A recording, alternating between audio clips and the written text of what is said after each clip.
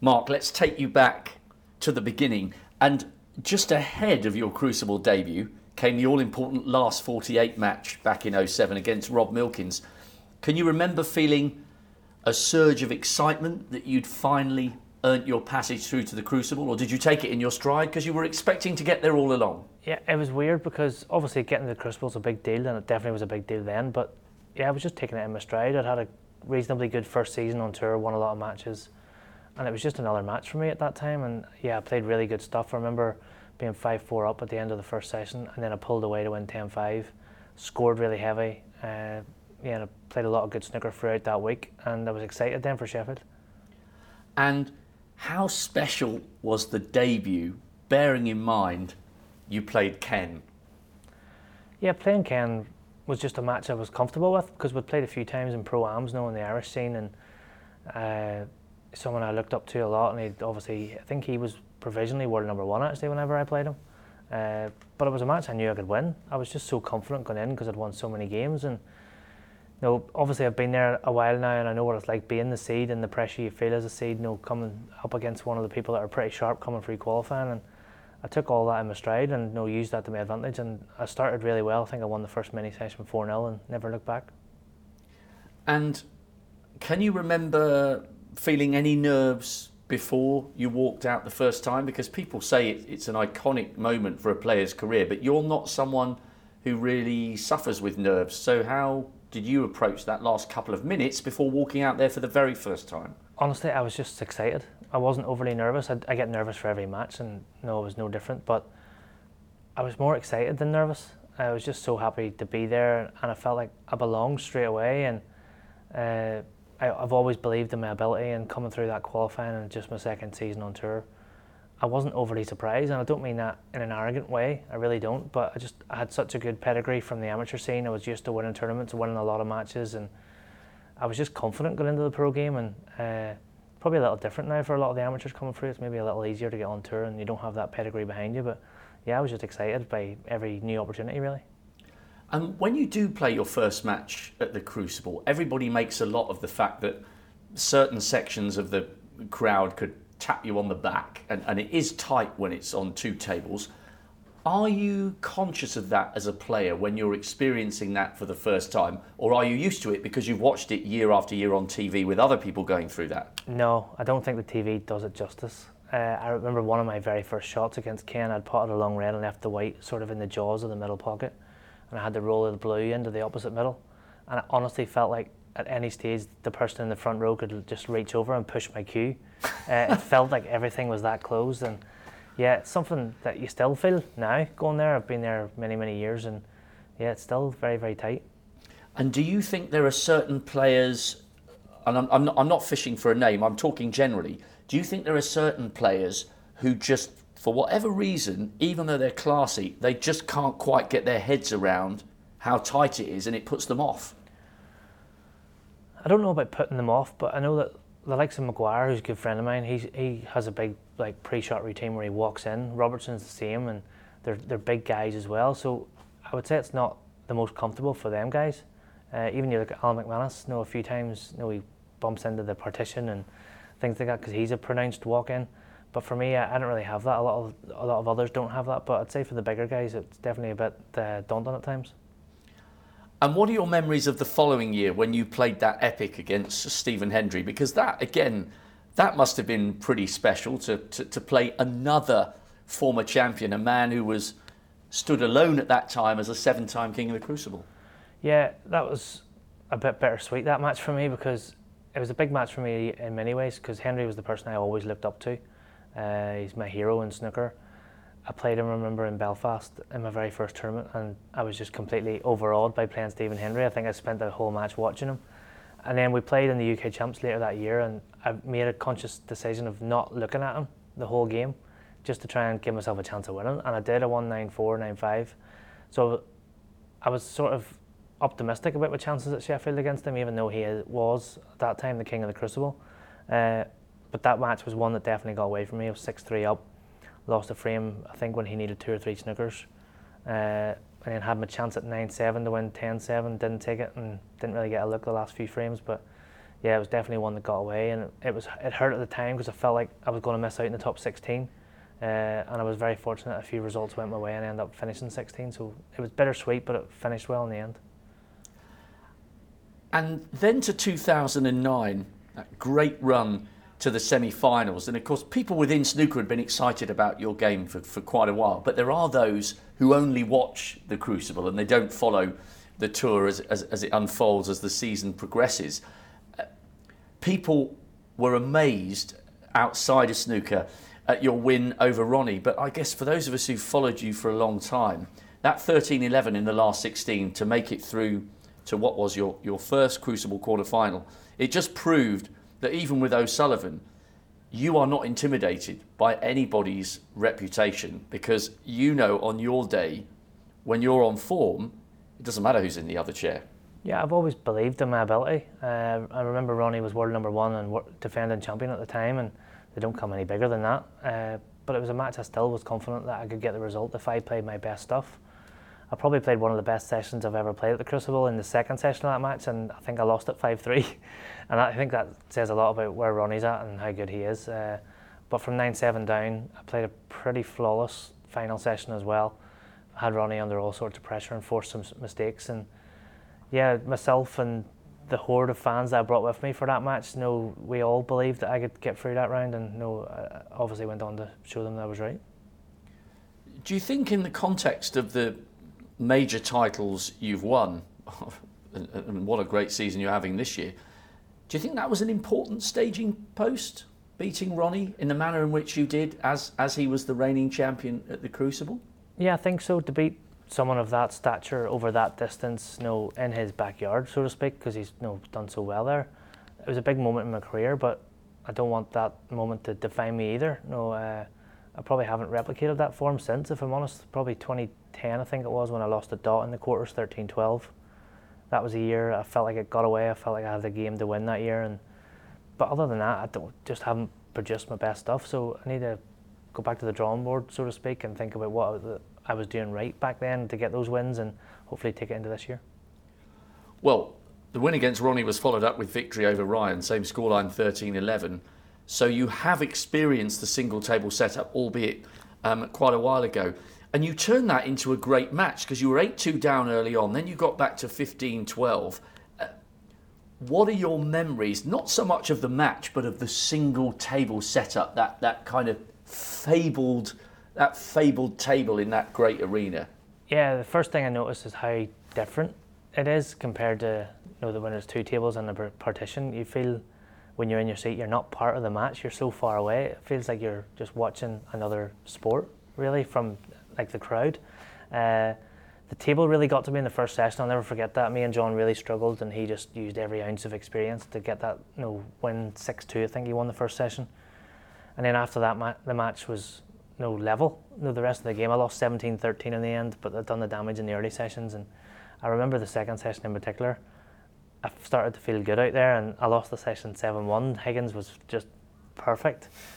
Scored really heavy, safety was immaculate, and didn't feel like I'd done much wrong. And it was 13-3 down.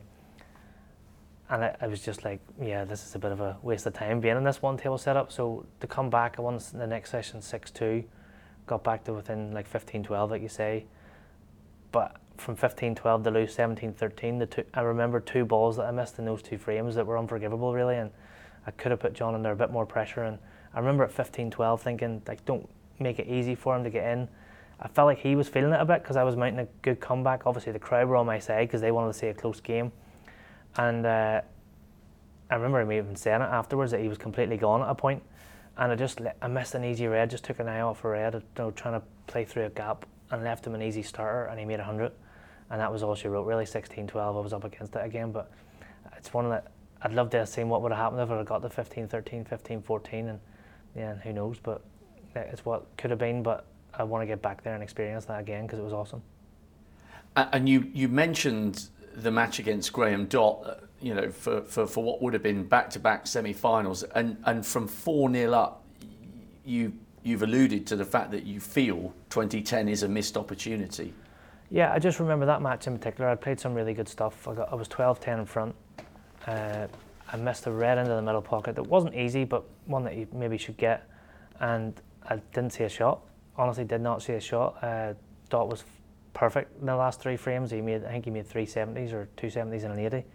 And it was a big game for him at the time because he needed to get to the semis to get back in the top 16. And I remember, as much as I was disappointed, when I shook his hand at the end of the match, I said, look, really well played there at the end and welcome back to the top 16, because he fully deserved it. I felt like, I made one mistake in the last 3 frames and got punished, but I was just disappointed because I felt like my game in general was in good shape that week.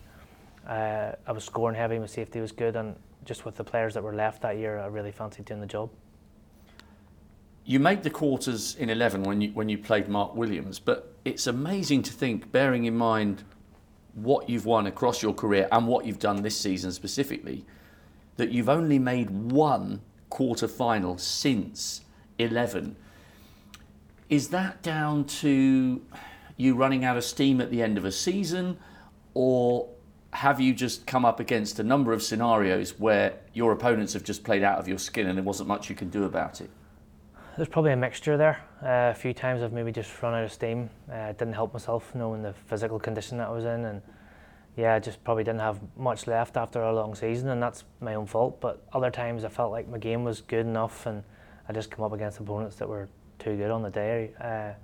Robertson in particular, in one of the years, I remember being 7-6 in front and hardly got a shot the rest of the match. I think I lost the last 7 frames and probably didn't score many points in those frames. That was when Robertson made the century of centuries in the next round, and he was really, really good, so no complaints there. I lost to Higgins one year, 13-10 I think it was, when I don't feel like he can play any better than that, and I got 2 really bad kicks on 58 and 70 and lost those 2 frames, and that was the difference. And I lost to Hawkins I think one year, 13-11 or 13-12, when a few little things went against me, and you need that bit of luck, and I don't feel like I've had that little bit of luck at Sheffield. So if I can go there and play well and maybe get that rub of the green in the tighter matches, then maybe that's what I need to turn things around.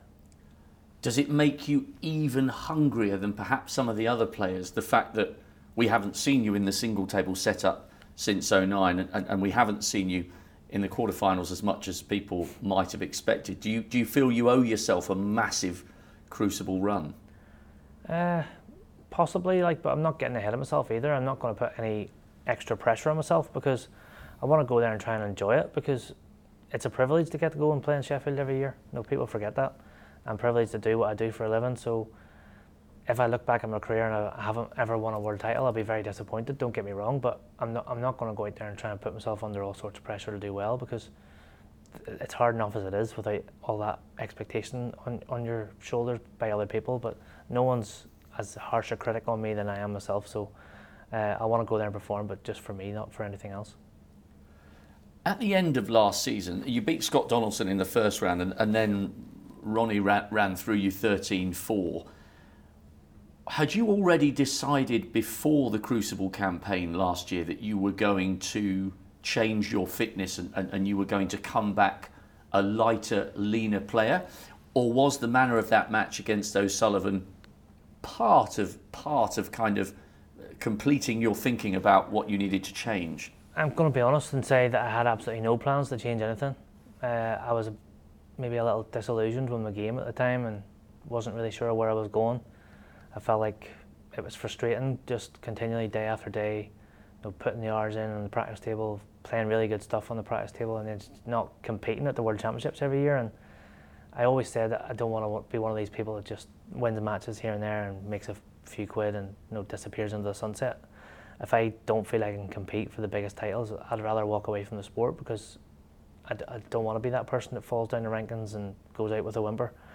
And I remember just towards the end of the match against Ronnie, because I was getting completely outplayed. I did have chances, but I could have made it closer, but Ronnie was too good. But I remember towards the end thinking, I don't want to be the person that just turns up and gets beat 13-4, even though Ronnie's the greatest ever. I was frustrated with myself that I hadn't made more of a game of it. And I remember just at the end when he was on his winning break thinking, do you know what, I'm going to ask him just for a chat after, see if I can pick his brain, see if there's anything that I should be doing that I'm currently not, and just see how he copes with Sheffield and the expectation on him, because Ronnie doesn't look like he cares, but you've seen the way he was when he won that final. He obviously cares a lot, and he obviously finds ways of dealing with that. So the chat that we had after, yes, part of it was about snooker, but it was life in general, financial issues that we've both been through, just obviously splitting with partners that we've both been through, child stuff that we've both been through. So it was interesting to pick his brain about a number of things and just turn my life around. I think I owe it to myself and to my family to give it another go properly, because I felt like I was just wasting a few years. Not so much from a work standpoint on the table, but I wasn't giving myself any sort of chance to compete for the biggest titles by what I was doing off it. No, just eating to oblivion really and enjoying myself too much off the table. Not that I was doing it during the season, but my summers always entailed a lot of party time and time with friends, and I just needed to change that, because I believe that I'm too good a player not to win those big titles, and I just need to make the same sacrifices now at my age than I was making at 18, 19, or whenever I wasn't going partying with my mates, I was in the club. So there's been a lot of changes, both on and off the table, and I think it's stood me in good stead so far this year. It certainly has. So would you say that specific conversation was a huge part of that? It was a big part of it. I had been speaking to some very close friends as well about my weight issues and how much I was eating, and that was getting me down, and even it was getting me down to the extent that I wasn't even enjoying playing snooker, because I was constantly thinking about my shirt hanging out and my belly being on show and not being able to reach certain shots, and it was just a very frustrating time, and I just felt like the game's hard enough as it is without thinking those things when you're playing as well. So the Ronnie thing was a big thing, but even the chats I had with very close friends, they sort of reiterated pretty much what Ronnie had already told me, and some people had already told me before Ronnie had told me. I just didn't really choose to listen. I'm glad I did, because regardless of where I go in snooker, I still believe that I've got a lot to offer the game. But regardless of what I do, I feel like I've prolonged my life expectancy a little bit better, and that can only be a good thing for trying to raise my daughter, giving her a good life, and concentrating on her security more than anything. So all that bearing in mind, how satisfying has it been to be this season's outstanding performer and pick up 3 major titles already in a single campaign? Yeah, I think it says a lot about where my game's at and where I'm at mentally as well, because I haven't had my best stuff. I've played some good stuff here and there, but mentally I've been as strong as I've ever been, and I think that's what separated me this season from anyone else. I don't think anyone's played standout snooker apart from probably Sean at the Players' Championship, and I've just been picking up the pieces, which is great. But it's exciting times as well, because I do believe that once I start playing my best stuff more regularly, then winning 2-3 tournaments a year should become a bit more of a habit. And heading into this year's Crucible, you will be one of the favourites, bearing in mind all that you've achieved already this year, with what you've said has not always been your A game. You comfortable with that tag? Well, time will tell, but I don't feel like that's going to add any more pressure than I already put on myself at the Crucible. I want to go there and be world champion. I make no qualms about that. I know it's the dream that I've always had since I started out in the game, and I want to be world number one. And if I was to go to Sheffield and win the world championships, that would take care of both of those. The way that the rankings are looking at the minute, one would take care of the other, and that's a position I've never been in before. I've been sort of one of the top players, many times, but even winning the world championships wouldn't have got me to world number ones. Whereas I think I'm about 100 grand behind Ronnie. I've still got this tournament and the Tour Championship left to try and close that gap further. In all likelihood, barring a bit of a strange result of the Crucible, I'm probably going to finish the season my highest ever ranking, regardless of how I do. So it'd be nice to push on and give myself an opportunity of achieving 2 lifelong dreams at Sheffield. Mentally, is this the strongest you've ever been? Yeah, without a doubt. I think everything that's been thrown at me in the last couple of years off the table has made me such a strong player on it. I feel like I have so much more to offer the game as well. I feel like,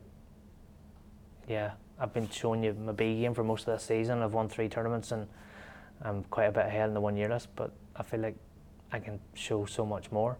And mentally, that it's because of my mental state that sort of I am where I am right now, and if my game sort of starts to match up to that mental state, then I think people could be in trouble.